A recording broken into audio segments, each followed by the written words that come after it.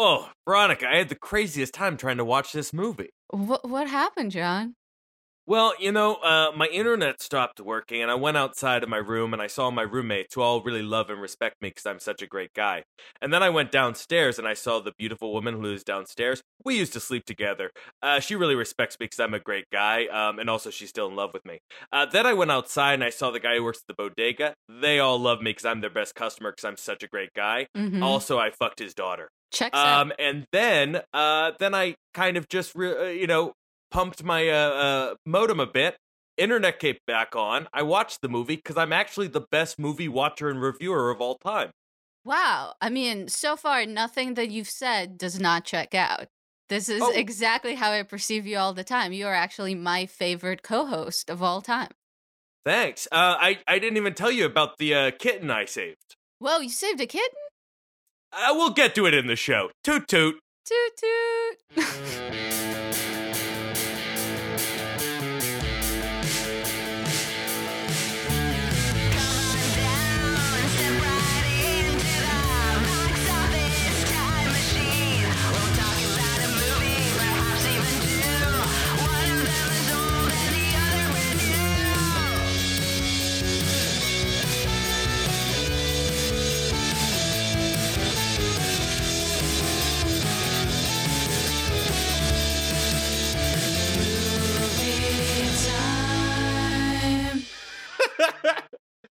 Get it? Like in the movie.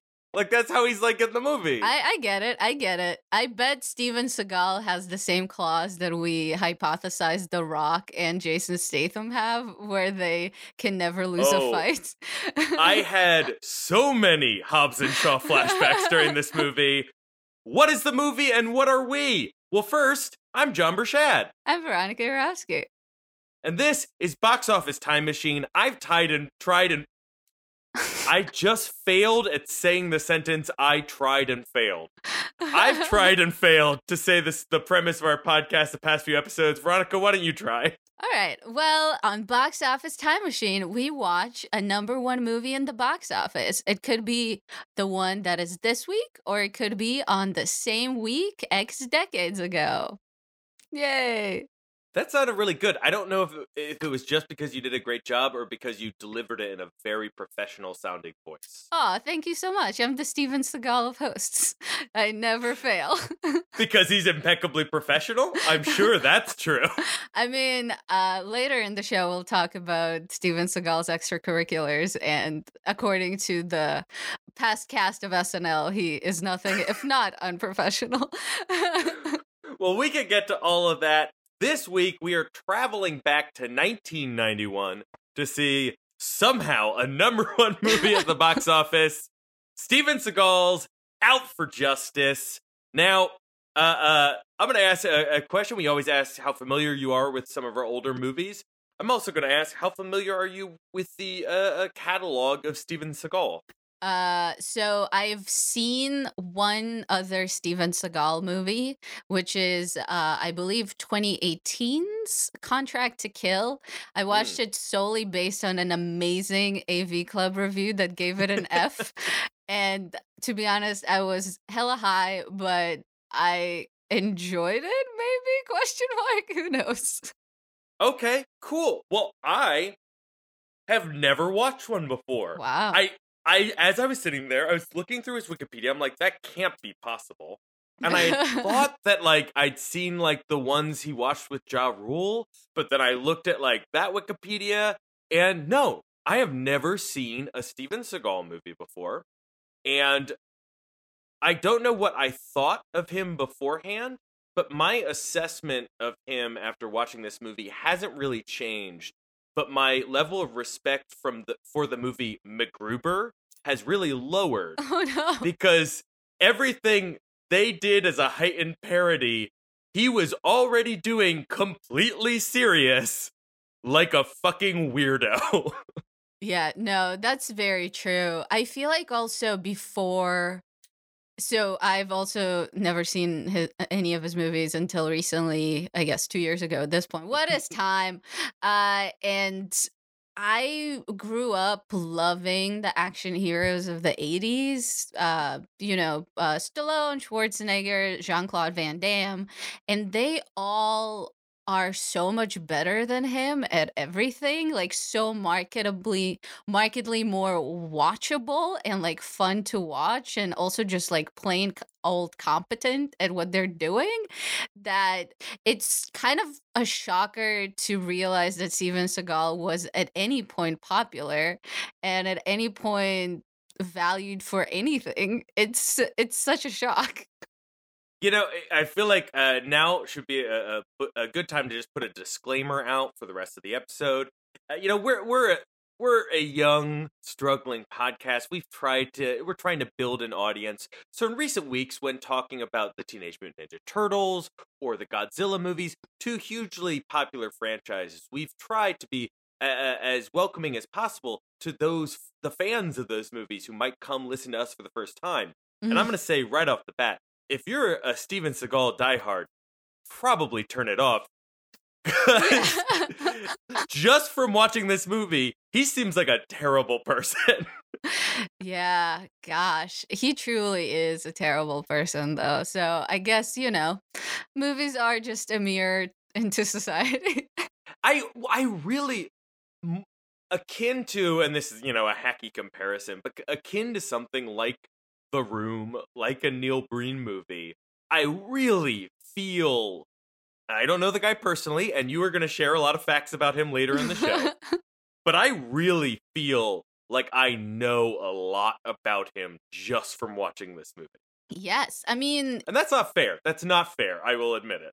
But he does truly, because of, as we mentioned, his characters never get hurt, never get injured, never are so universally beloved by everyone around them and respected by everyone else. It truly feels like he wears his insecurities on his sleeve, and he kind of like also wears every other sort of his personality just like is shining quote unquote through in these movies, and it's not a flattering picture. No, it's the kind of movie where you could tell that he ran off camera and went, "Oh my god, guys, we don't do enough to imply that I fucked that woman over there. Can we add a line, maybe something in ADR, something someone yells that implies that both we had sex and she liked it in the past?" I feel like that's important. You can feel, all I'll say is, I don't know, 40 minutes in or a half an hour into this movie, when he suddenly adopts a puppy, I screamed. It is, so that is actually another thing of his, is that he's actually a big animal rights guy. He actually got a PETA award in, I think, 99 or something for being a good ambassador for animals. So apparently many of his movies show him saving an animal of some kind. I'm very glad we're leavening some of this trash talk. I also feel like I have a vague memory of him making a movie that was all about protecting indigenous lands in Alaska. Maybe I'm wrong, but let's say that I'm right, just so this isn't all just us shitting on Steven Seagal. But okay, what Steven Seagal movie did we watch? We watched Out for Justice. According to Wikipedia, it was supposed to be called, a line from the movie, The Price of Our Blood, which is stupid.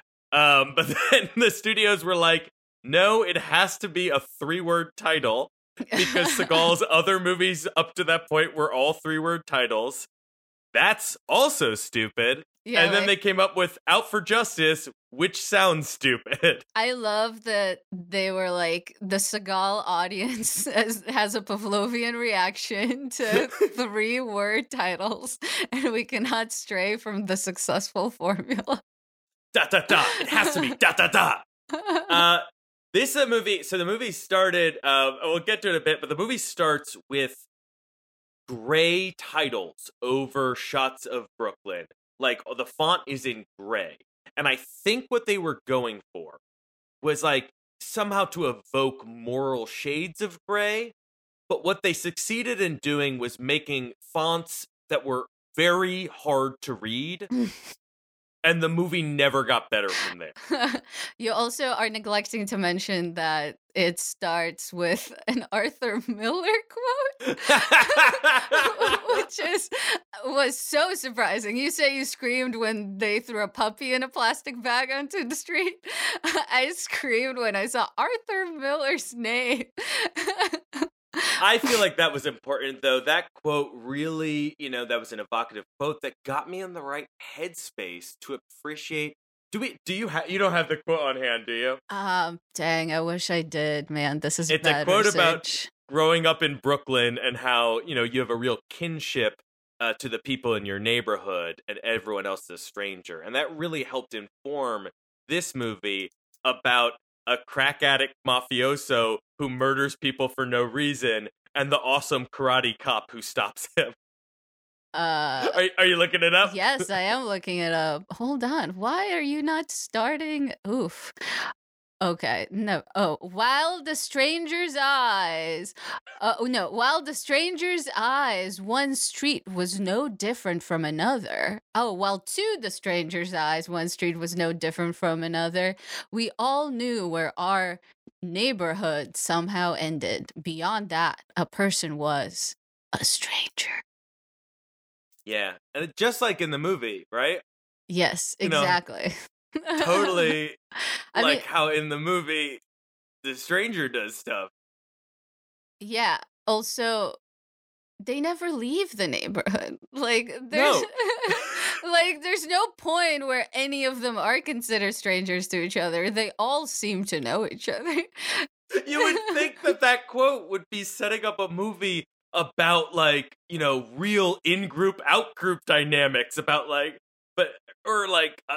it's not about the stranger at all. This is just a movie where people keep saying the neighborhood in the worst Brooklyn accents I've ever heard in my life. The neighborhood, gabagool.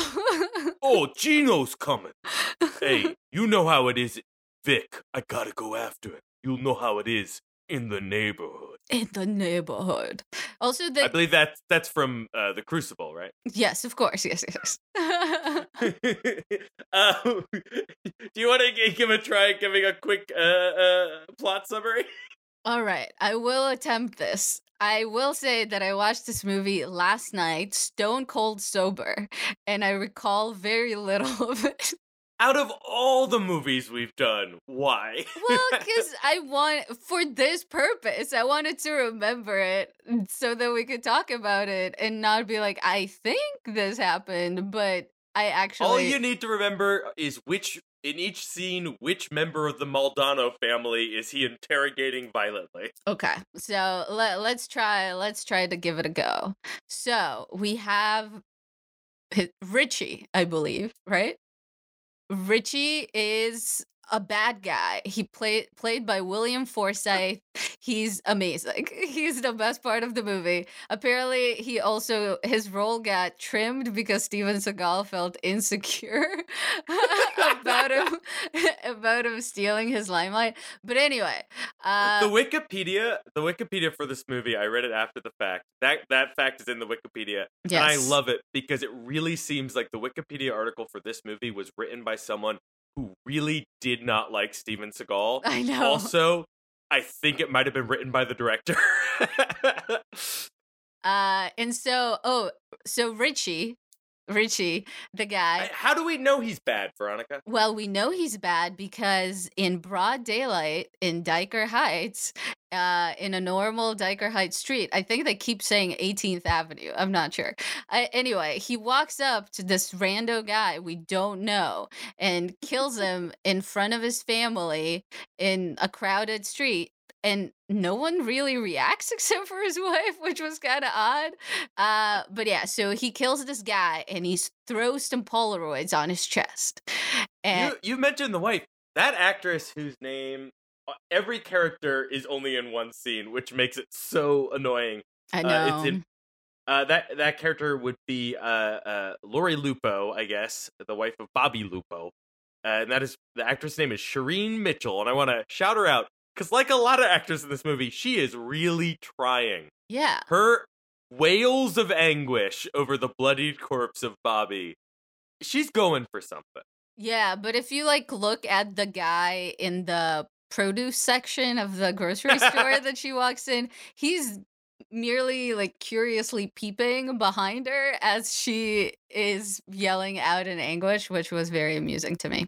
Well, to be clear, Bobby Lupo was no Gino, so the entire neighborhood didn't care immensely about him. No, I bet he only peeped behind her back to see if Gino is around so that he could compliment him some more.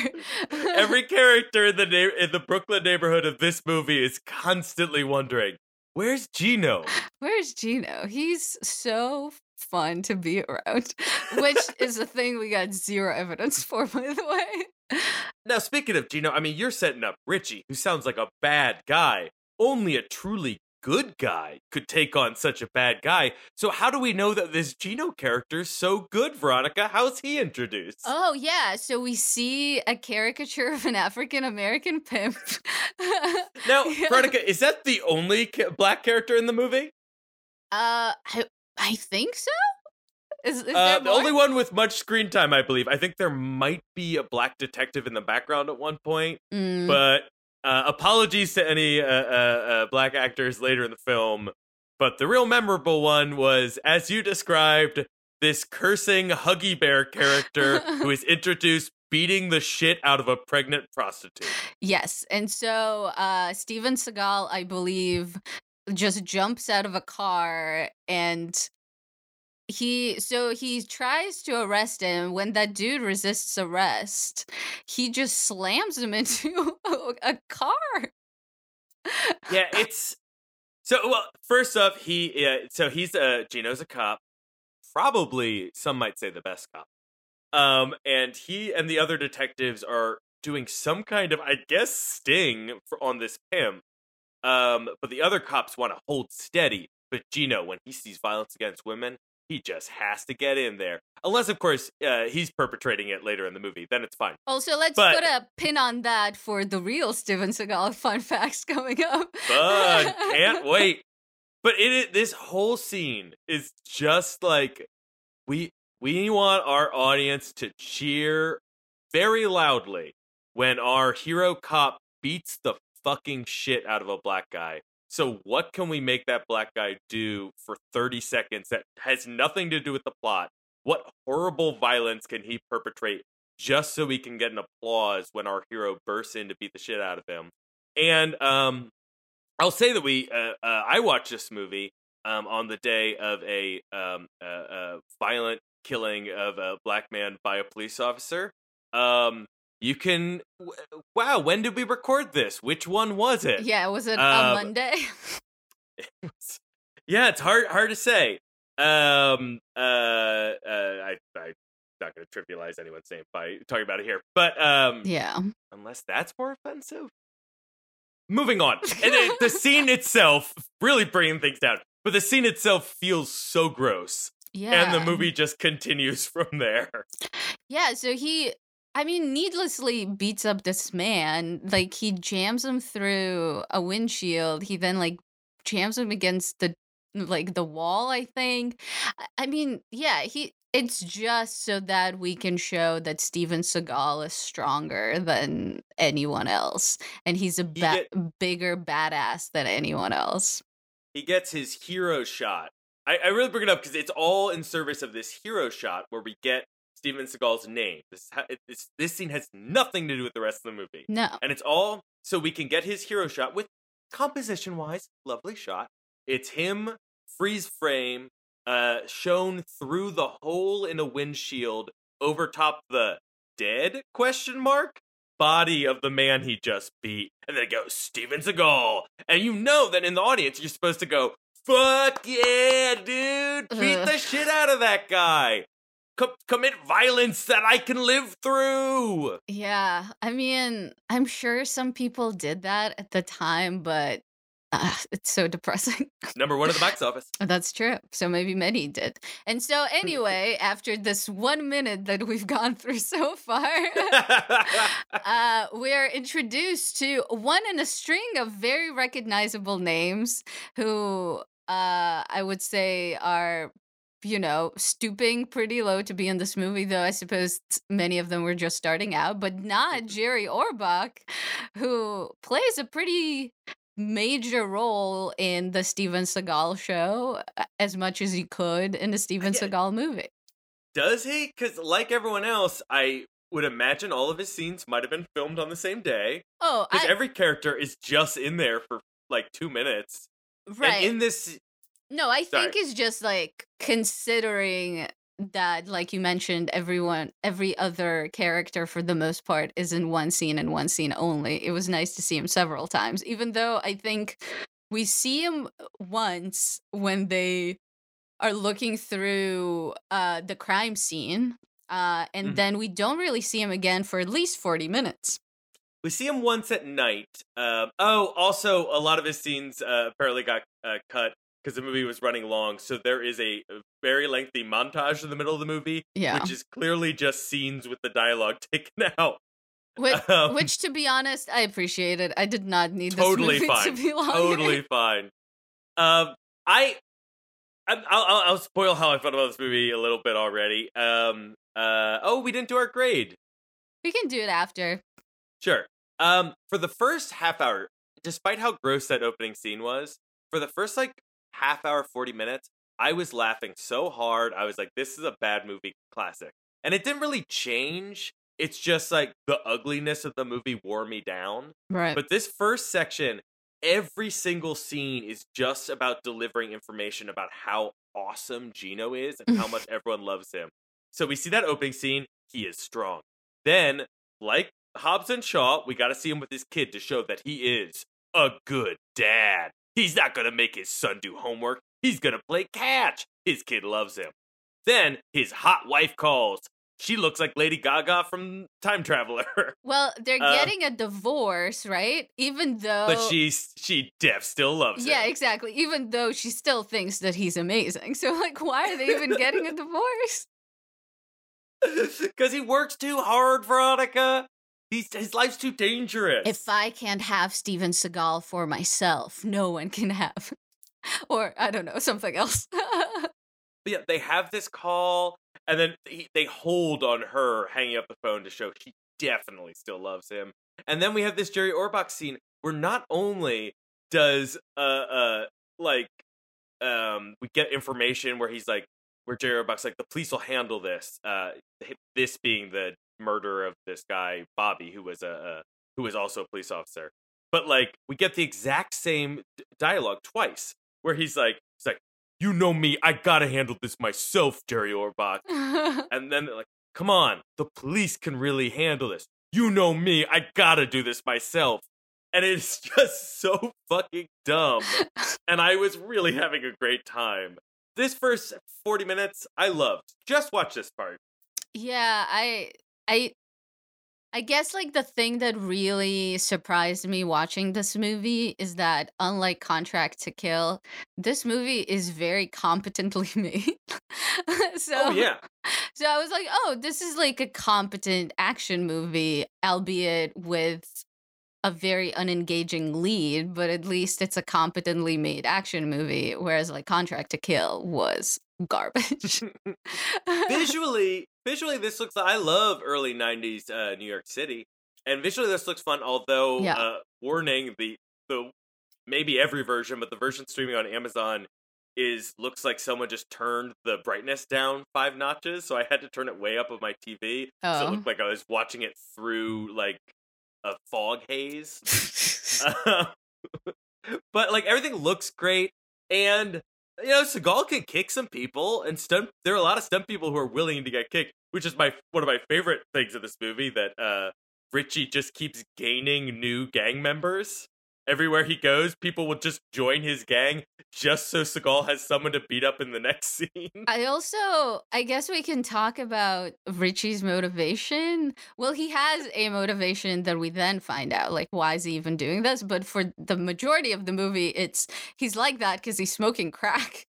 Yeah, the movie has a real anti-drug message, and I find that beautiful. I think that's really powerful. crack was a real epidemic at the time in America, and it was good that this movie took a hard stance On that crack. crack will make you a serial killer. Yeah, in the words of Whitney Houston, crack is whack. It's, I mean, basically, I thought we needed to do a plot synopsis, but basically the movie kind of falls into a rotation thing of Richie goes and does something terrible, then Gino goes somewhere else and meets people who loves him, who either talk about how awesome he is, or people who threaten him, and then he beats the shit out of all of them. And that just repeats throughout. So we can, like, go through the various cycles of it. So, oh, and also in between every one of these, there's a scene with a puppy.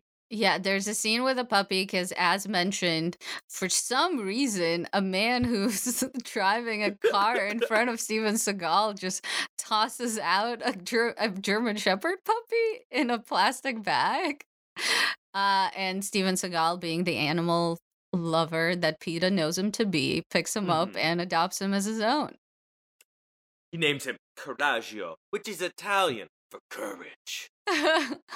Oh yeah, there's like a scene where a boy who's selling bottles on the side of the street also stops him to compliment him about how great he is, and that's when they reveal the name of the puppy. Wait, you know what? Fuck the plot synopsis. Let's just see how many people we can think of that the movie introduces and has them explain how much they love Gino. So his ex-wife, his son, the full detective force, like another random cop comes over and goes, "Go get him, Gino." Also, the mobsters, who technically he's supposed to be against, like all these like capos that he meets in various Italian restaurants, are also like very respectful of him. He is. So this also goes this beginning scene where he beats the shit out of this black pimp.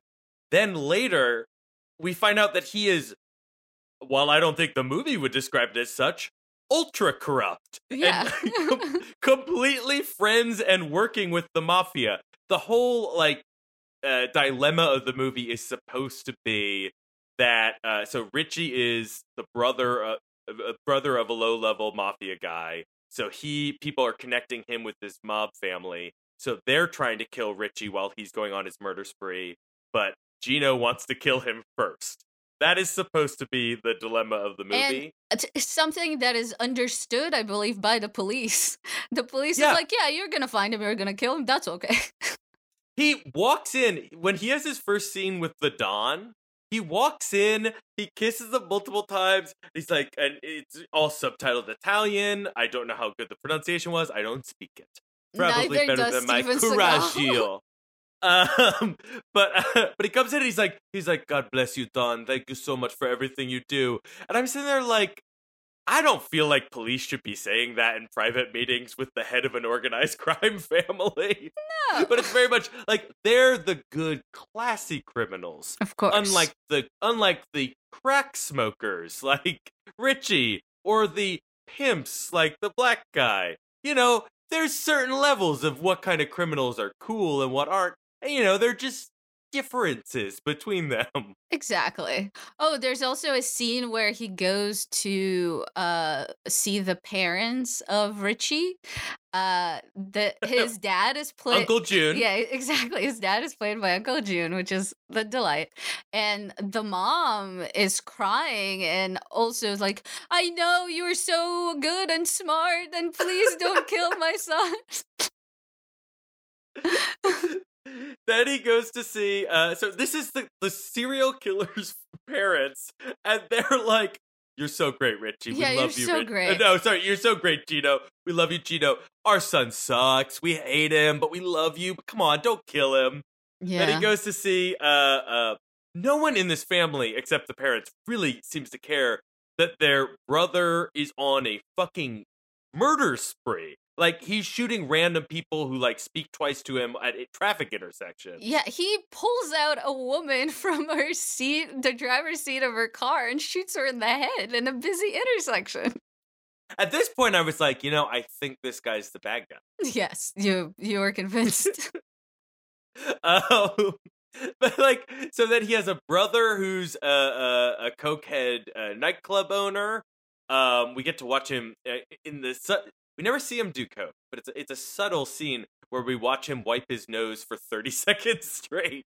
Can we talk about that fight scene though when he goes to the pool? Yeah, okay, we'll get to the sister in a second. Yes, so he goes to see the bar where where the brother works to try to get information on Richie. And what happens there, Veronica? Well, he basically single-handedly proceeds to pummel every man, woman, and child in his vicinity, but it becomes increasingly gruesome. He like breaks limbs. I think he breaks what's it called? Like a ball on like someone's head. He puts a billiard ball in a dish rag and swings it, knocking someone's nose and face. Yeah, it's super violent. It's very, I don't know. It's very nihilistic, I gotta say. It's just something about the violence in this movie. It has no charm, no creativity about it. It's just violent. It's violent, much like the protagonist of the movie. It's apparently almost got an NC-17. And I love movie violence as a deep fan of slasher movies made from around this same time. Real cheese. But like I'm always like there's a difference between oh my god, I am getting work Slack messages. Hush up. There is difference between like the violence in like in some Friday the 13th movies where it's like silly, and then like a movie that I personally don't really like, something like Friday the 13th Part 5, where it seems that the movie deeply dislikes the characters and wants to watch them suffer. And there's just like a cynical ugliness at the core of this movie. And I think it's not because that bar fight is so violent, but rather that before it happens, we just watch Gino be mean to these people for like 5 minutes straight. Yeah, there's nothing about this fight that makes you root for him. And there's nothing about this fight that is, to be honest, quite engaging. I mean, as you mentioned, like much like yourself, I enjoy a fun fight. I love the House of Blue Leaves and Kill Bill is probably one of my favorite scenes of all time. I mean, you can definitely do violence and gore in very entertaining ways. It's just like this movie is profoundly bleak. It's so I mean, obviously he goes in and this is like a big centerpiece fight. We know that he's going to beat up everyone at this bar. That is the appeal. But when he goes there, they're not like, say, the Kill Bill Volume 1, Crazy 88 scene where she goes in and they all, jump up to attack her. It is just him walking around for 5 minutes, like, mocking the physical appearance of everyone there. Yeah. And but like the whole thing is that like they can't attack him because he's a cop, they keep saying, which makes the scene just so unpleasant. Because also he's going, like, the first thing he says, he goes up to one guy and he's like, oh, is this your girlfriend? Ooh, boy, like, I forget what he says, but like he implies that she's ugly, and then we see the actress's face, and she's been made up to look ugly, and it's just like, cool, I guess. You get him, Gino. You critique the physical appearance of this woman we've never seen before and will never see again. I mean, this movie is all tell, don't show when it comes to Gino being a good character worthy of rooting for, because there's nothing about anything that he does that makes him the hero of this movie. Truly. Well, he's very cute to Coraggio. But that's true. He saves the dog. Literally the thing that you're supposed to do in the script for, or in that script manual, save the cat. Look, I feel like I'm coming across like a real SJW buzzkill. Really critiquing the really pointing out the victims of Gino's violence, yada, yada, yada. But it is, the ugliness really comes across much more, he is so unspeakably unlikable. Yeah. And that is both the character, and you get the impression, the man behind the character, when he runs up to the brutal murder scene of his friend, and he is a police detective who for some reason is wearing a sleeveless karate gi. Like, oh my God, what? we forgot to mention the beret. The standard. Oh my God, you're right. It's a karate gi and a beret. We forgot to mention the standard issue New York Police Department beret that is issued to every officer in the force. He has the logical policeman's outfit choices of, say, a member of the STARS organization in the early Resident Evil games. That one's for my nerds. I also love that throughout the movie, so as you mentioned, he starts off with this weird deep V vest, and then I think it's a karate gi. But just listen, with like slacks over it. Or maybe it's an Aikido one because that's his thing.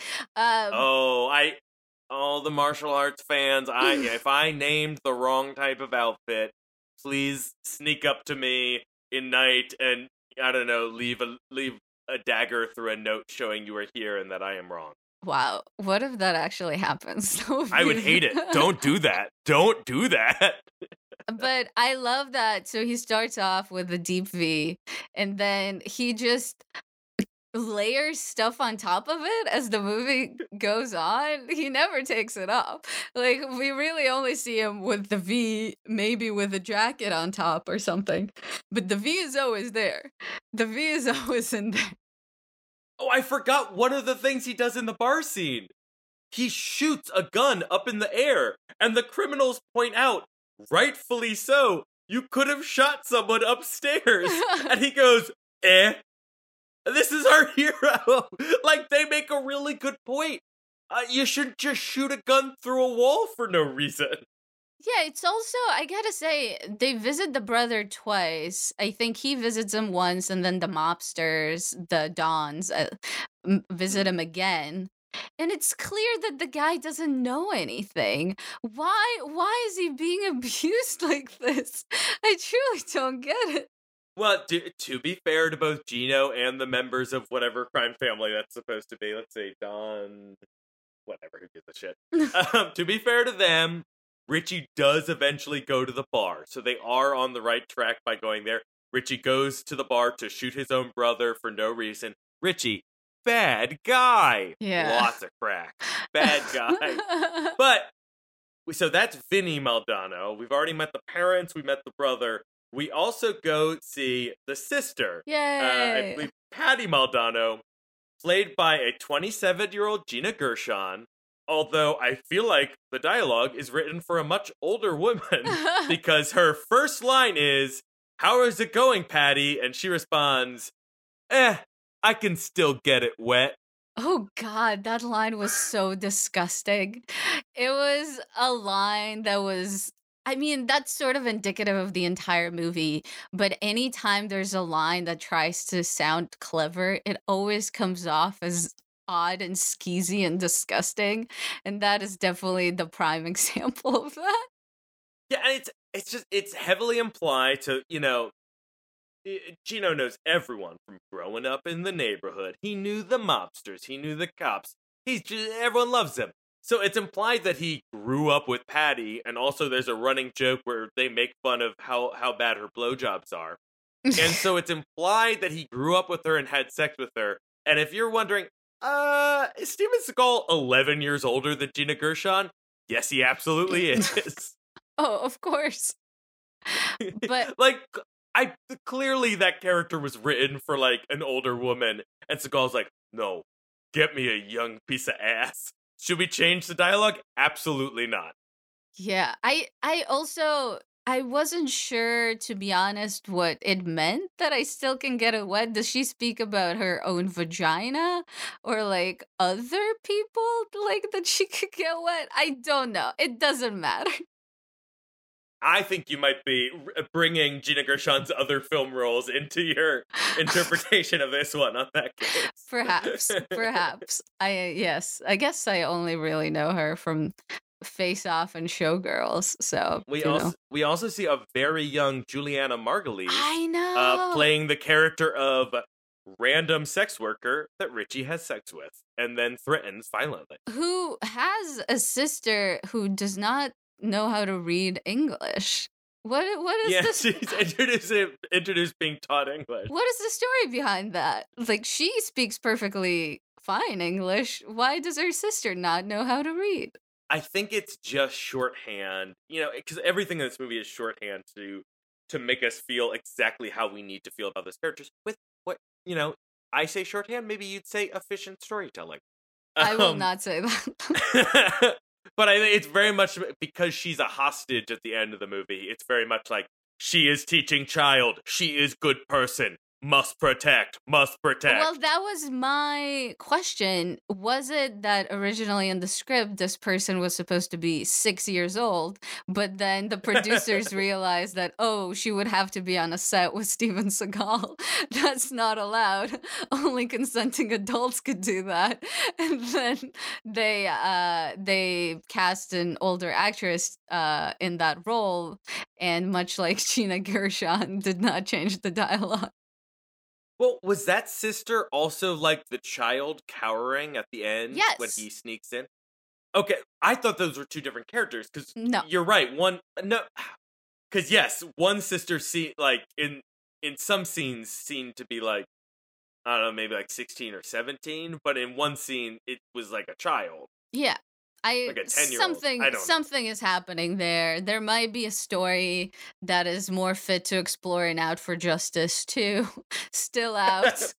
We gotta learn more about this neighborhood. It's so well. That's you know what, I will say this: for a cheesy action movie, the plot of like a criminal gone crazy and like everyone's trying to catch him, I think that's a great fun crime plot for like a movie where you keep meeting more characters from around the neighborhood, and everyone's like a big cartoonish character. Everyone's a big personality.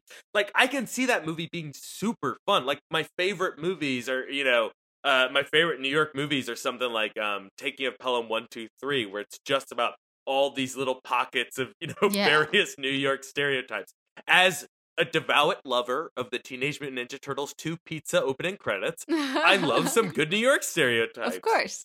But this movie is just not that. You know who I think should have been the main character in that storyline? A movie I would have liked. Make the protagonist one of the young criminals who Richie forces to be in his gang. Yeah, that could be fun. Could it be one of the... with a...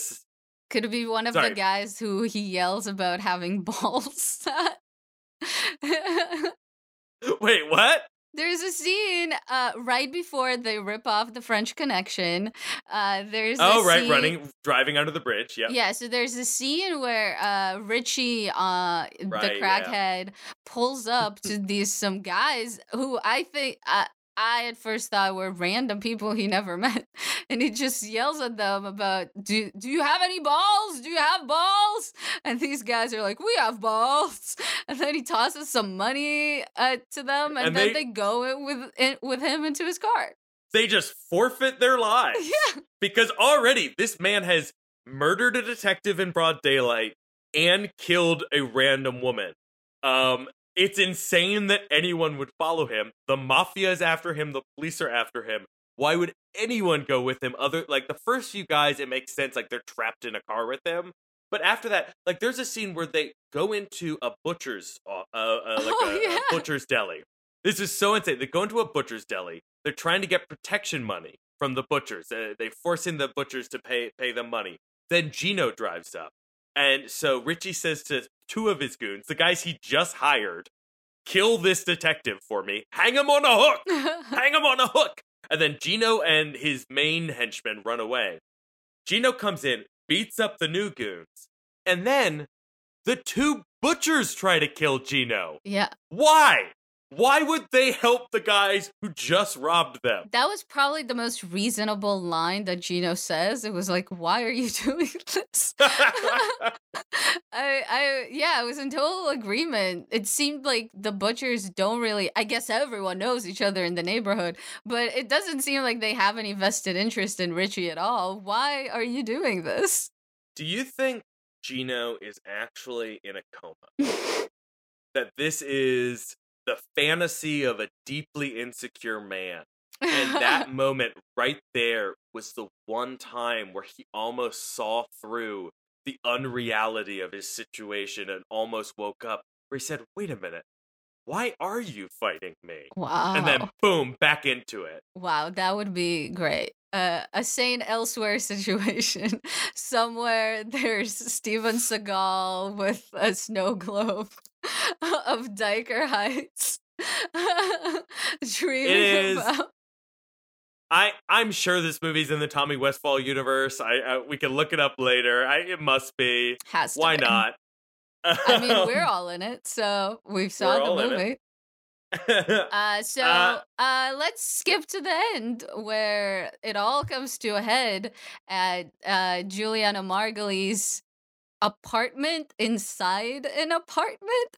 Can we talk briefly about the setup of that house or apartment? Yeah, it is. It's basically I guess they went to the broker and they're like, "Can you get us an apartment that is just doorways and windows? Just everywhere you look, another doorway and window, just as many places to shoot through as humanly possible." But it also seems like the house has brick walls. And then you enter. That exposed brick, that's Brooklyn Gold, baby. But then you enter through the exposed brick, and then there are corridors surrounding an inside house made out of wood. And only inside that house does anything happen. Why is there bricks surrounding the house, which is made out of wood? The only thing I could compare it to is the cabin in Evil Dead 2. In the scenes where Ash is being chased through, and not only do you have hallways that are made from all different kinds of material and don't make any real geographic sense, but also you can in one shot see above and see where the set ends and sees the rafters of where they shot it. That is as logical as the house that this woman lives in. It truly felt like it was set up by H.H. Holmes or some other serial killer for the purpose of, like, poisoning lone women who would rent from him. Like, it's a house of horrors. I don't know how they decided to create this house and what was the inspiration for it, but it's confounding. The thing I love, Veronica, is that you have skipped to the end of the movie, this fight scene, completely skipping over the, I guess, mystery revelation that happens before it. Do you want to go through that? It makes no sense and is completely stupid. It is... I guess there's a mystery to this movie. Why there's a mystery makes no sense, but the mystery is, why did Richie kill Bobby? It seems in the early scenes that is an important question, because Richie repeatedly says, I'm settling scores. Right. I'm settling my scores, although mostly he's shooting random people. But he said, I'm settling my scores. That's why he shot Bobby. That's why he threw the Polaroid down. And then when Jerry Orbach's at the crime scene, he's like, someone said something got put on his body, but we couldn't find it. So it's very much like, okay, there's a mystery. Then there's really no detectiving from Gino. He just goes to locations and yells at people and then punches them. But he does discover that Bobby was a dirty cop and also was having sex with a woman who, because this is 1991 and everyone has absurd fake Brooklyn big hair, all the actresses look the same. So I thought that was just pictures of he and his wife. But then when he goes to see the wife, she says he was cheating on her. So I guess I was wrong. Right. And also the woman looks so much like Juliana Margulies. Yeah, it was confusing. Which also, like, oh, he was fucking Richie's girlfriend, which he, I guess, was, but not that one. Yeah, so I did not understand why he was this angry, because it seems like he already has a girlfriend who is Juliana Margulies. So at most, he lost a single girlfriend, which he clearly doesn't care about fidelity or monogamy. So why is it important enough to kill a man in broad daylight over it? Also, another thing I would mention very quick is that the Polaroids are staged so strangely. The Polaroids. Well, have you ever made amateur porn with a Kodak camera? It's hard. Well, so I feel like I would not be smiling into the camera as this man sticks his dick up my butt, which is kind of what's happening. I feel like you are only relating to this movie through your personal lens there. Of course. Sometimes you want to to take some pictures that look like you were having fun so you could show your grandkids. or bring to your detective's office for some reason as the evidence that you were incredible. Hey, dirty police officers, don't hide giant bags of cocaine in your desk. That's at work. That's very foolish. Was it work? It seemed like it was a garage. No, that was very confusing because he gets to the police station after hauling Gina Gershon there. And then he's like, maybe I should check out, the effects of the guy who was murdered. I never thought to do that before this point. Oof. But yeah, so we get these pictures. The mystery revelation in this movie feels very similar to the revelation in Get Carter that we did 2 weeks ago. Only that mystery is revealed over the course of 40 minutes of detective work, whereas this one is just laid out in 5 minutes for no reason. At the end of the movie, Gino just goes to the wife of the dead man, the wife of Bobby's house, the woman who was crying at the beginning, and is mean to her, which he's mean to everyone, so it doesn't feel that weird. But we later find out he's mean to her because it's her fault, I guess? Yeah, it's not clear. I guess he's upset with her for hiding evidence, which perhaps is true, but yeah, it truly seems like he's mad at her for reasons that are unexplained.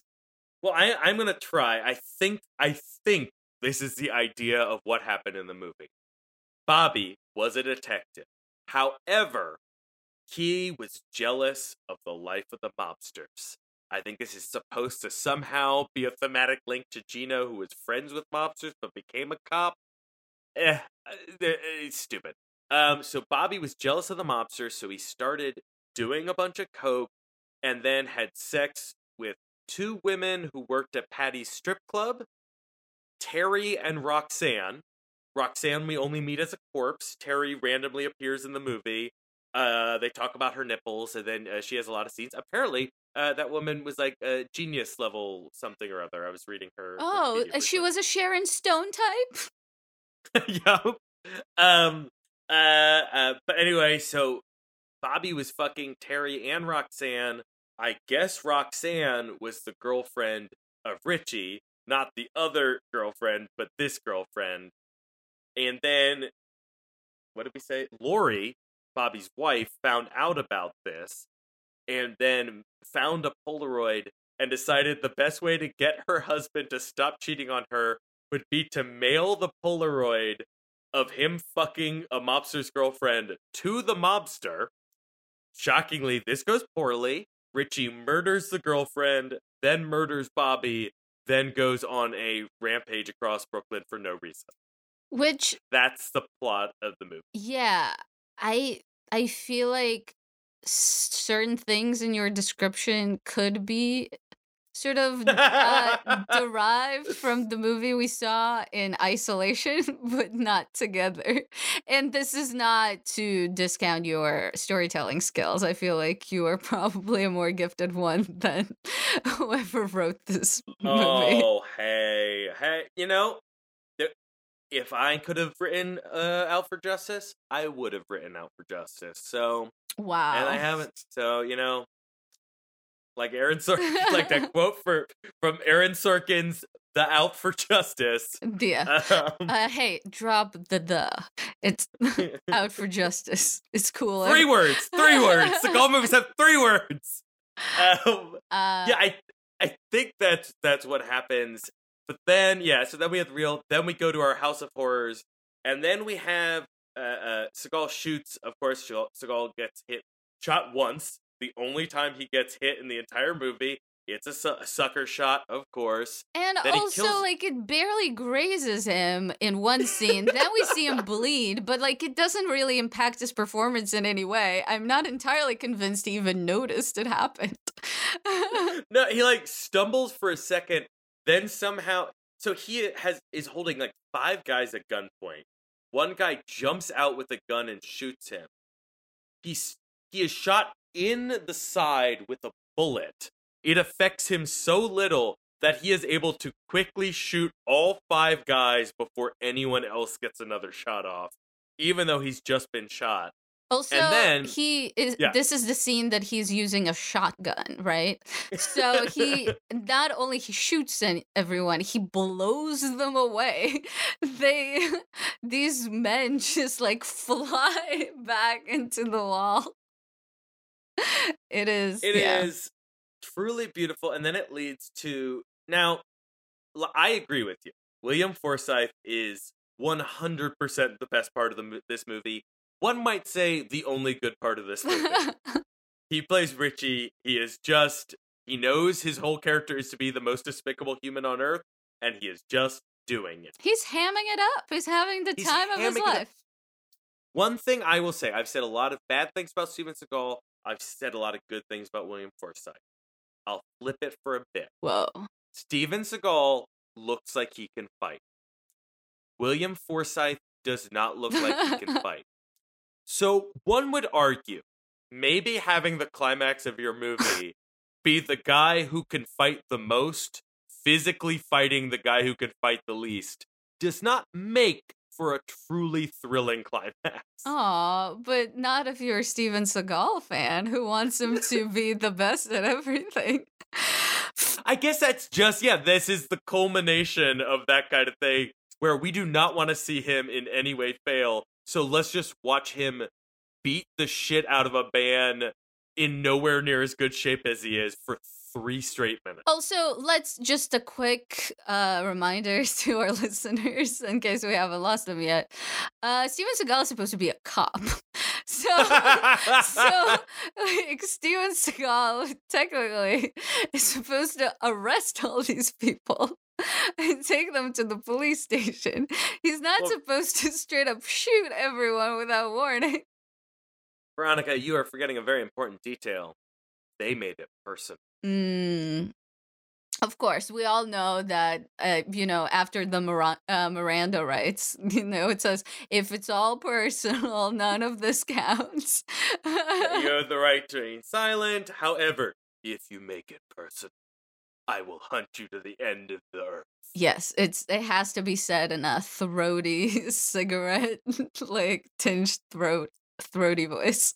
Yeah, it's when people talk about police form, I think if any, like that should go real fast. Of course. Go ahead. Sorry for the digression. I don't. Is there much else? You have a lot of other things to say about Seagal outside of this movie. I don't know if there's that much more to say about this movie. Like I said, I had a good time for the first 40 minutes. This was a fun, shitty movie to watch. You could watch this with friends. You know what? I'm going to say this is a perfect bad movie to watch with friends. Because I feel like anytime you're watching a bad movie with friends, you're having some drinks, you're having some fun. About 45 minutes in, people are going to start to lose interest. Even the best bad movies. People want to start hanging out. Maybe they've gotten too drunk. Who knows? In this movie, that's the exact right time to turn it off. Exactly. So I'm going to say this is a really good bad movie to watch. Yeah, I guess I will say it's definitely like competently made and at times entertaining. It will not be the first movie I would recommend for people to watch, but if you've seen a ton of bad movies and you're thinking, okay, well, what else is out there? Well, Out for Justice is by definition out there and is available. If your favorite type of like bad movie is The Room or Final, oh my god, I've forgotten my favorite Neil Breen movie's title. Oh, Fatal Findings? Fatal Findings. If you love that type of bad movie, not in the quality of filmmaking, but in the clear window into the mania of an extreme egotist, then this movie is great. It has all the hallmarks. Every supporting character loves them. They could do no wrong. The female leads are at least 10 years younger, but the script pretends they're the same age. All of those great elements are in this movie, but eventually become so ugly that you might want to turn it off. Yeah, I feel like unlike those movies you mentioned, there's not, I don't know, there's something missing there to me that would make it a true sort of bad movie that you really want to enjoy and make fun of with friends. I feel like there's nothing there isn't much about this movie that's really fun to make fun of aside of just like Seagal's insecurities, I suppose. Do you maybe empathize with Tommy Wiseau and Neil Breen more because Seagal was so famous at this point? I mean, both of those men were very wealthy for whatever reasons, enough so to make their ego trip projects. That's true. I think the bad movies I like the most are failures of hubris as opposed to failures of competence. And I feel like here in Out for Justice, I feel like there's no failure. Like, it's not like Steven Seagal is reaching for something that he's not getting. It's just he's a very insecure man who needs to win at everything. And as a result, he made a very, I don't know, just a very violent and cruel movie, even though it's not very grotesque, it's not very gruesome, but there's something about the mentality of this movie that's very unpleasant to me.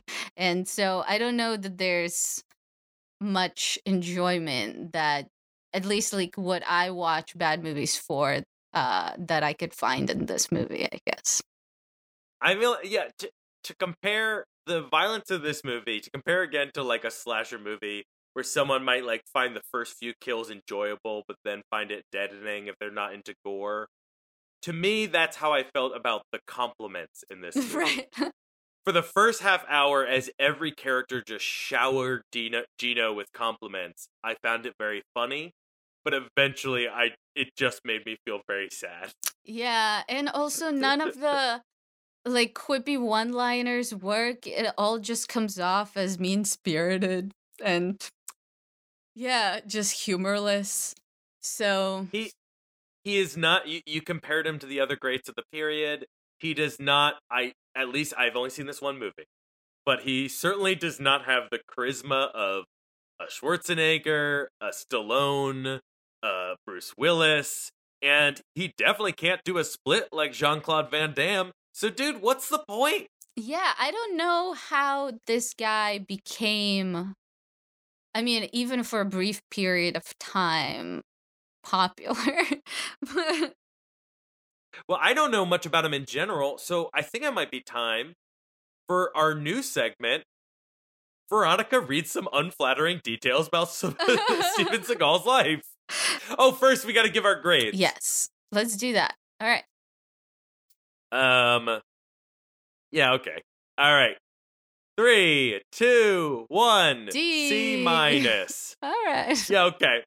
It was boosted by the camp factor for the first half hour for me. That's fair. I gave it a star and a half on Letterboxd.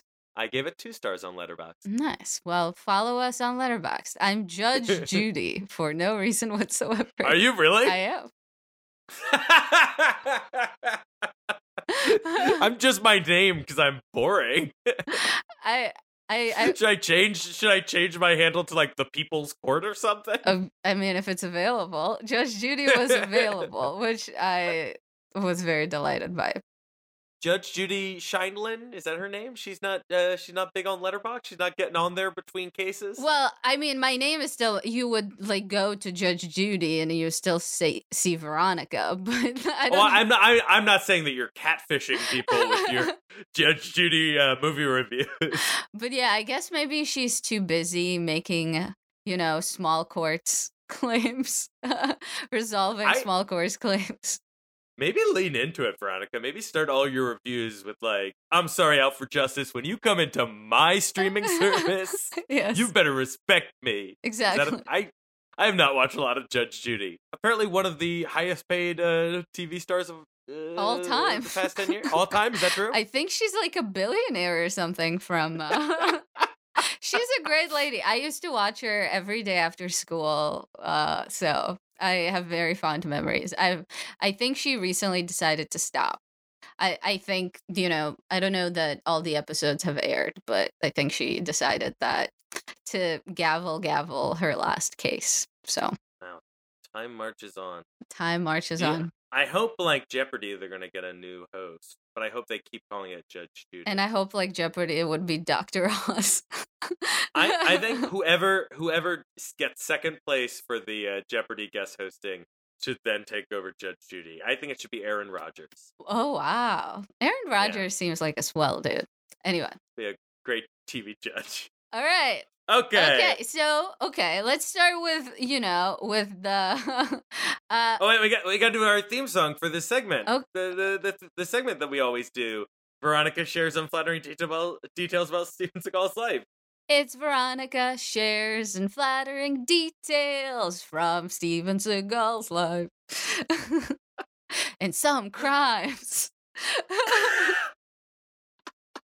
That theme song gets better every week. I know. I mean, yes. I would hope that we do the segment again. I will do more research. All right, what have you got for us this time? Okay, I will preface this by saying that most of the stuff that I got while I will be reading from Wikipedia is actually from the podcast Behind the Bastards, which is a delightful podcast about terrible people. They did an episode on him? So they did a 2-part episode about Steven Seagal. I'm going to stop recording our episode and go listen to that. It's an all-time great episode of Behind the Bastards. So if you want to know way more about Steven Seagal for probably like 3 hours of your life, please listen to that. It's a great podcast. So I guess we'll start with, like Arrested Development with the, the mild crimes and move to the light treasons. But so this movie, as we know, premiered on April 12th. 1991. A week or so later, Steven Seagal hosts SNL It was for this movie. Yeah, for the one and only time before he was labeled by Lorne Michaels and basically everyone on the cast as the worst host that ever lived.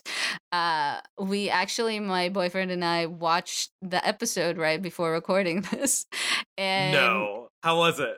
so first off, the episode itself, as it's available on Peacock, is watered down to about 37 minutes.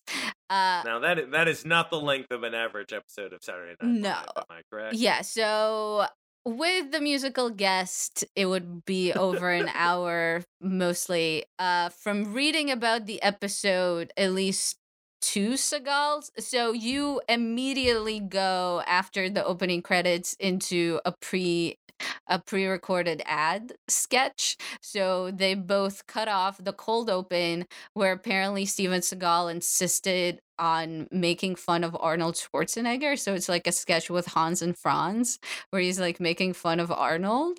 Then there's a cold open in which I didn't see, but I read about, and apparently he at first like does a monologue that no one laughs at about how men are not men anymore, and then someone hands him an acoustic guitar and he plays everybody was kung fu fighting. So that's the hosting bit. This sounds very good. I don't know what people are talking about. And then I will just say that there's about 10 or 15 minutes where you don't see Steven Seagal. And so my boyfriend described it as sort of like waiting for the villain to come out in like a horror movie. So he's the McCavity of exactly. So there's like the first 2 sketches don't have Seagal at all in them, maybe even the first 3, and then there's a painfully unfunny sketch where he, I think, plays a guy that Chris Farley wants to date his daughter. but it's so unfunny. Like, really, everyone is trying their best. Like, Jan Hooks is out there, like, trying to, like, do character work, but he's, like, such a sinkhole of energy that every line that he does just falls so flat, and so the audience is just Isn't he quiet. just from that premise? It sounds like he's just supposed to be intimidating. Yeah, so he's like supposed to intimidate Chris Farley, but none of it works. Like, none of it is funny. None of the lines that he says are funny. So the audience is very confused about how to react. And so there's a ton of silence and just a lot of awkward laughing whenever like Jan Hooks does like a weird like character bit where she like jumps or like makes a face. So there's that sketch. Then there's like a ton of sketches again that he's not in. And then there's a sketch where he plays Andrew Dice Clay in a sketch with Chris Rock. I guess that was like their 10-to-1 sketch. And which is the last sketch of the night where people like try new stuff usually. And so yeah, he just does Andrew Dice Clay and it's very weird. But like, oh, so yeah, it's like Andrew Dice Clay, but he's supposed to be Elvis, and none of it is funny. He's also playing a guy. Did Ford Farlane just come out, or wasn't? I don't know. So this is a year, I believe, after Andrew Dice Clay got banned from SNL. He's like another guy who got banned from SNL. So I truly don't know. Apparently, he was a pain to work with. From what the cast members are saying, all of the sketches that he proposed were very mean spirited and all kind of centered around the main conceit that we talked about in about the movie, which is him being a very intimidating bad guy and everyone else is a loser. And so none of the I am shocked to hear that his sense of humor is mean spirited. Shocked. And so yeah, so basically, so that's kind of the best, like the most whimsical perhaps thing that I'm gonna say about Steven Seagal. All right, so you've brought us up. Now tear it down. What have we got? Okay, so Steven Seagal was apparently like a shy, asthmatic kid, but he said that he was an Aikido champion from the day that he was born. His mother gave an interview to People magazine and says that he was a puny kid. And yeah, who suffered from asthma. He claimed to be to be the first American person to I guess be trained by this Japanese Aikido guy, and that guy died long before he ever made it to Japan. He then married he met this Japanese woman and he ended up going to Japan. He ended up marrying this woman and running a dojo there, like working at a dojo there. Is it before Hollywood came? Yes, so this is in the 70s. So he goes to Japan, claims to start a dojo, even though he was just working at this woman's family dojo. They have a bunch of kids. They move. He then goes back to the United States. He ends up marrying this other woman, even though he is still married to this Japanese woman. So he's illegally married to this other woman. Wait, so Steven Seagal is a polygamist? Yeah, sort of. I mean, that would be there would be other stuff that will come up that I mean, legal definition. Yes, exactly. So he's a polygamist. He then ends up dumping both of them when he meets Kelly LeBrock, who he ends up marrying. Kelly LeBrock, beautiful woman. I would dump 2 wives for her. Yeah, absolutely. Yes. So he literally does that. Then there are a bunch of rumors that Steven Seagal's whole career is actually bankrolled by the mob. There's a rumor that Michael Ovitz, who was trained by Seagal when he was still a martial arts trainer, was actually bribed by the mob to make Above the Law, which is the first movie that he made. Like, Ovitz gave him, or Warner Brothers gave him a screen test that apparently went awful. But Ovitz really, really insisted that he be cast in this movie, and the claim is that it was bankrolled by the mob. A claim that is supported later on by the fact that he was actually there was an assassination attempt, I think, on Steven Seagal by the Gambino family. When I guess they had a contract dispute, but that happened later. So in the annals of Hollywood history, mob money has given us both the movie Deep Throat and the career of Steven Seagal. Yes, all good things. I say thank you, Il Casa Nostra. Yeah, thank you, Casa Nostra and the Gambino family. So let's skip to the allegations and lawsuits, which is a full section.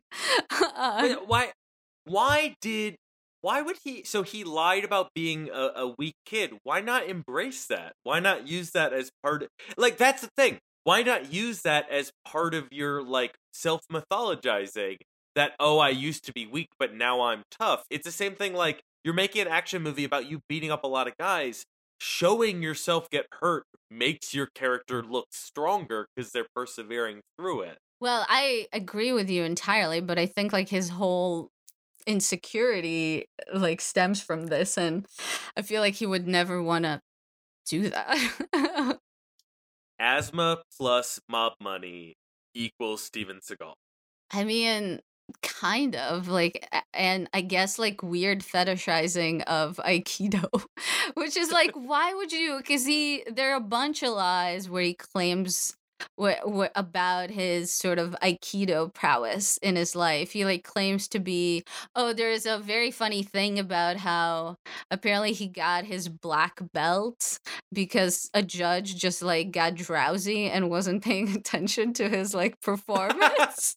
So But there was weirdly around this time, like, I like a big thing about making up your, like, martial arts bona fides. Like, the movie Bloodsport, starring Jean-Claude Van Damme, is based on a true story about this guy who also was the first America allowed. Like, his story was that he was the first American allowed in this top secret martial arts tournament, and he won, and all this stuff, and he was also, like, I don't know, a Navy SEAL or something, and then all of those stories are completely made up. well, this is actually something from the Out for Justice set, is the fact that he apparently claimed that his Aikido training made him immune to being choked unconscious. And so the stunt coordinator for that movie was like, hey, let's see if that is true, and proposed to choke him out and see if it happens. And so he put his hand around Seagal, and when he said go, he choked him. And of course, Steven Seagal is not immune to being choked. And so he basically evacuated his bowels, is the wording that Wikipedia uses, and was knocked unconscious. So that's an insane story to tell. Like, this was all entirely under Seagal's control. He could not have said this. He could also not have agreed to do this. It is just such a wild story. Also, immune to choking is such a stupid thing to say. I know. First off, obviously not. Secondly, like, that doesn't even sound cool. It sounds like the world's worst superhero. Right. Just, like, immune to choking? It's easily disproven. Yeah. Do you think, I read that on the Wikipedia too, do you think that story is the inspiration for the scene in Once Upon a Time in Hollywood? What scene? The scene with Bruce Lee? Oh, I doubt it, but that would be very funny if it was. Okay, so let's go to the sexual assaults. And good. there are a great ton of them. So it's always a good sign that that's a whole section headline. So during Out for Justice alone, there were 3 employees who accused him of this. People who worked on this film? Of this film that we have seen. 3 women have accused him of sexual assault and were settled out of court. There's also... does it say, like, were they actresses or... Christine I'm gonna Keeve. guess extras in any of the nightclub scenes, probably. Well, so here's the thing. What he was famous for, and famous is in huge quotes, is his casting sessions. So what he would Oh do, my and gosh. Jenny McCarthy actually spoke about it because she was part of those in for Under Siege 2, which I don't believe ended up happening. But what happens is that he would invite you to a casting session, and then proceed to ask you to strip naked, and perhaps then also like start kissing you in order to like rehearse sexual chemistry and unzipping your pants. And that also happened to Portia de Rossi. She also spoke about that. Jenny McCarthy has mentioned that there was a bodyguard in the room who would block the door, so she not only like she kept saying no, and I think with her it didn't go that far, but she could not leave until like Seagal actually gave like the go ahead to his bodyguard to open the door. Um so Yeah, you weren't kidding when you said the SNL part would be a little more lighthearted than the rest. yes, so there are a bunch of more like sexual harassment accusations. Then in 2010, there's actually a lawsuit against him for sex trafficking. And so How did I not hear this? Wasn't this like the time when the one weird thing I know about him that he was pretending to be a sheriff on a reality TV show? So, a fun fact about the time that that happened is that he was actually sued by one of the guys whose home got raided by Sheriff Seagal because they killed his puppy. They used a fucking tank to raid this guy's home and ended up killing his dog. That must have been horrible for animal rights activist Steven Seagal. Exactly. So yeah, so Wait, what year is that? Because wasn't So that this right is around in a- 2010? so yeah, so in 2010, so the 2011 lawsuit by Jesus Sanchez Rivera was about the Steven Seagal A&E show, which is very funny because originally it was in Louisiana, but maybe Louisiana got wind of him being so shitty because the lawsuit is in Maricopa County, which we all know is in Arizona from all those election coverage stuff. Is that Joe Arpaio's county? It is indeed. Cool. So yeah, Good stuff. Just good dudes working together. but yeah, it's like very fucked up. They killed this puppy. Also, like Steven Seagal and his never-ending series of false claims claimed that he was an ordained sheriff, but apparently, or that he like has taken like the Los Angeles Police Department's officers test. There's no record of him ever doing that. So his title as sheriff or whatever he was on that show is ceremonial only. So like, why is that guy even operating any sort of anything, like I wish- orchestrating any raids? It's so fucked up. I wish you could be an ordained sheriff the same way that like I'm an ordained minister. Yeah. Like he's like, oh yeah, my two good friends of mine asked me to officiate their arrest, so I went online and I became an ordained sheriff. It's pretty easy. It was a beautiful day. I mean, let me try to find this so that I'm saying this correctly. But he apparently also bribed some Buddhist people in order for them to claim that he was a reincarnation of some other like Tibetan Buddhist figure. So yeah, so apparently so this monastery announced that he was a Tulku, which is and more specifically the reincarnation of Chundrag Dorje, a 17th century Turton, which is a treasure traveler of the Nyingma, the oldest sect of Tibetan Buddhism. And apparently people were like, this is very fucked up, like how did that happen? And apparently it was because he like donated a ton of money so that he would be recognized as a reincarnation of this guy. And and they were like, also like, how would you even like say that like this man who's like makes super violent movies is any kind of like Buddhist person, or like any sort of like Buddhist religious figure. And so the guy who I guess recognized him said that like although acting in violent movies he had not actually killed any people, and he was merely recognized as the reincarnation, but he's not been enthroned, whatever that means. Anyway, like Steven Seagal has bogus creds all around all the time. Um uh I I really like. I watched the movie yesterday. 2 days ago, I had so little of an impression, an opinion on Steven Seagal, and now I have a very distinct opinion of him. I mean, he is a terrible human being. We have not even talked about okay, so there's This is good because yesterday I read headlines that Sylvester Stallone recently became a paid member of Mar-a-Lago. oh And I was like, god. ugh, gross. Oh man, that makes Sylvester Stallone sucks. But now I'm like, who cares? That's fine. Sure. Although I'm sure I have not read Sylvester Stallone's Wikipedia, so who knows? Right. And I guess the last thing I would mention, and it's kind of dumb. So, yeah, so he was extorted by the mob. We already kind of covered that. He was apparently sued by the Securities and Exchange Commission for like this botched initial coin offering. So he was part of like some ICO that was clearly very corrupt, that he was paid that he was paid to promote.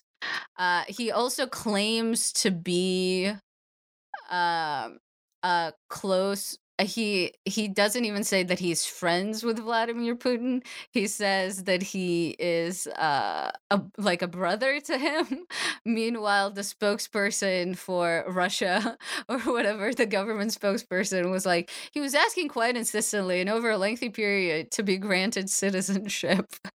And but actually, He's but actually, I wouldn't necessarily say Putin is a huge fan, but he's definitely seen some movies. So on the one hand, Seagal is like, "Yeah, me and Putin are like brothers," and meanwhile, Stephen Putin, meanwhile, Vladimir Putin is like, I don't know her." well, that's very much Putin style. Putin is always a little ambivalent about who he's chums with. I suppose so. And I imagine I would say that he probably has a similar opinion of the intellect of Steven Seagal that he did about our former president, another friend of his. yeah, I feel like he probably thinks of them as useful idiots, perhaps. And I mean, growing up, a few years that I remember growing up in Russia, I do remember Steven Seagal being super popular there. So I suppose that tracks. Do you think they're over there and they're like, you know what, with America the way it is, this guy could be president in 10 years, so we better be chums with him? Perhaps. I mean, he already has Russian citizenship and Serbian citizenship. He's a man of the world, is what I'm getting. Yes. He's a sophisticated, well-liked man of the world. Everyone loves him. Everywhere he goes, he's the best person there. And they want to replace every other person in that country with Steven Seagal. All right. Do you have anything else? One last thing I would like to mention is that he apparently was a trainer of some sort on Never Say Never Again, and he broke Sean Connery's wrist. He broke Sean Connery's wrist? Yes. I mean, Sir Sean Connery's wrist? I know that is the grievous of offenses that you've heard in the past 10 minutes. Well, I don't, hearing about, sexual assault's pretty bad, but breaking the wrist of a man who's another man who's perpetrated sexual assault, at the very least, fictionally? I mean, he admitted to beating up his wife, Sean Connery, so... Okay, good. I wasn't sure how much, whether I was tiptoeing into slander there. I hedged my bets a little bit. I had a hazy memory that he had committed domestic violence. Okay, fun. Good. Fun stuff. Speaking of which, I don't think we need to do our segment, that would fly today, because both all of it and none of it. Yeah. Seagal, these movies are still getting made. Seagal's still making movies that are identical to this, except in how much he physically moves when he's on camera. Yes, so a fun, because those audiences still exist. So one of the funniest bits of Contract to Kill, and please watch that movie because it's cuckoo bananas, is the fact that he is supposed to run through a tunnel at one scene, and instead there's clearly a green screen behind him, and he is just moving his arms. So he just like refuses to run. The reason why that made me watch that movie is the fact that the review says that he gives the kind of performance usually is given by actors who died during filming. And it's both the most beautiful thing I've ever read and also the most accurate as it pertains to this movie. So, yeah, both none of this movie would fly today and all of it does fly today, just not with the same sized audience. For sure. I remember we used to on the show do a segment where we tried to guess why we thought this movie was number one at the time. Do you have any strong opinions about I mean, I guess it's coming off the big sort of action hero period of the 80s. And so, you know, they were scraping the barrel, and that's what they found. Yeah, it feels like all of those guys were either fading away or progressing and evolving. Right. I mean, 1991, Schwarzenegger is releasing T2 a few months later. And Kindergarten Cop. And Kindergarten Cop. Well, no wonder he wanted to make fun of Schwarzenegger on SNL. Their time as equals was coming to a rapid end. Right. Yes, for sure. And yeah, so I think there was still probably a thirst there for that kind of an action hero. And I'm sure these movies were not that expensive to make, so why not? And there still is today. Like we said at the beginning, this feels so much like Hobbs and Shaw. And like a lot of the Fast and Furious stuff. The egotism of the stars, the fact that they can The Rock can never be injured in a scene, all the stuff about The Rock being a good dad and everyone loving him. Yeah. Like, I think from what we've heard and everything I've heard, Dwayne Johnson is a much nicer guy that maybe people like Vin Diesel don't love, but most people genuinely seem to enjoy working with. Right. But they do seem to be cut from a similar extreme egotist cloth. For sure. I think it's just a matter of presentation. I think with Hobbs and Shaw, I don't recall which one of us enjoyed that movie more, but I feel like there was probably not me. I didn't really have fun. Yeah, I love the Fast and Furious movies. Hobbs and Shaw might not have been my favorite of that ilk, but there's still more self-awareness and humor in these movies, especially from like Statham's side to me. Yeah, but I think they've learned they need it, but they're still doing stuff like, remember, that movie was the movie where an actress that is clearly The Rock's age is playing his mother. Oh, for sure. I mean, these movies are not immune of any of that stuff, I think, but I think it's just the quality of actor that we have playing the Seagal role is not Steven Seagal. also a man who's very much considering political a political race. And then of course Schwarzenegger was the governor. Like, yeah. 80s America, you fed these assholes so much, and look what's happened. Yeah, very true. I blame 80s The Rock, America. not 80s America. Well, I blame 80s America for Seagal. He was live during it. Okay. Yeah. John, do you have any movies that you've seen that you did enjoy? Oh my god. You go first. All right. While you I have look, to remember. I will mention that I rewatched The Rock, also starring William Forsythe, actually. Well, not starring, Oh. but I found it to be an absolute delight. It's a super fun action movie. It's a classic Michael Bay shindig. I feel like everyone in that movie is doing their utmost self work in it. That's the way I would describe it. It's like Nicolas Cage is the most Nicolas Cagey in that movie. Sean Connery is the Sean Conneryest with all of his one-liners and Scottish accents. How was his wrist? It's healed, but you can tell. You can tell that it's been through stuff. But the action is bombastic and crazy, but well directed and very fun. Ed Harris is a great villain in it, sort of conflicted. It doesn't make a ton of sense. No. Is it 100% entertaining? Yes. So would recommend The Rock. I also saw Best Animated Feature nominee, The Wolfwalkers, straight out of Ireland. Is that an Irish accent? Who knows?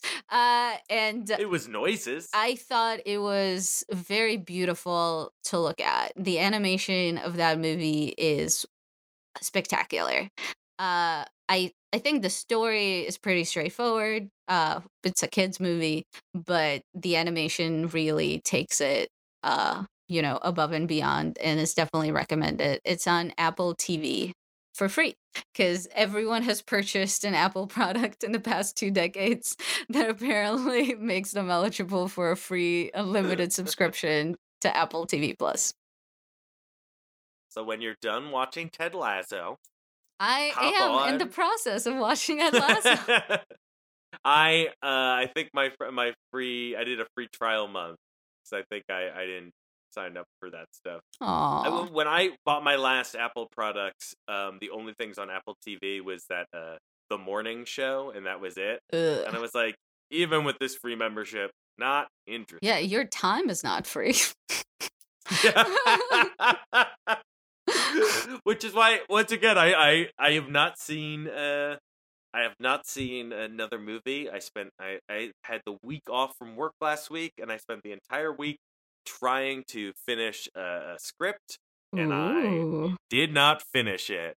Oh no. No, I didn't get it done. All right, well, Out for Justice so 2 is gonna have to wait another year.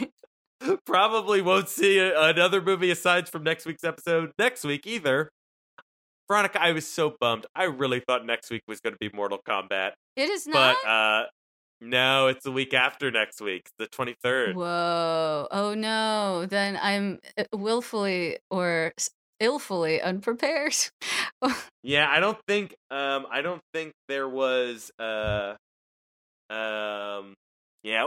we don't know what it's going to be next week. I don't think it didn't look like there's a big movie coming out that would make sense for us to do a new one. Mortal Kombat is on the 23rd, according to Box Office Mojo. Yeah. But that's 2 weekends from now. Is it? Oh my god. What is time? Oh wow. It was just March. Stop speeding us along. I wanna get my second shot. That's true. I want everything to be normal again. Yeah. All right. Well, I guess on that note, we'll be watching something next week, and I'm sure it'll be great. I'm sure it will be better than Out for Justice.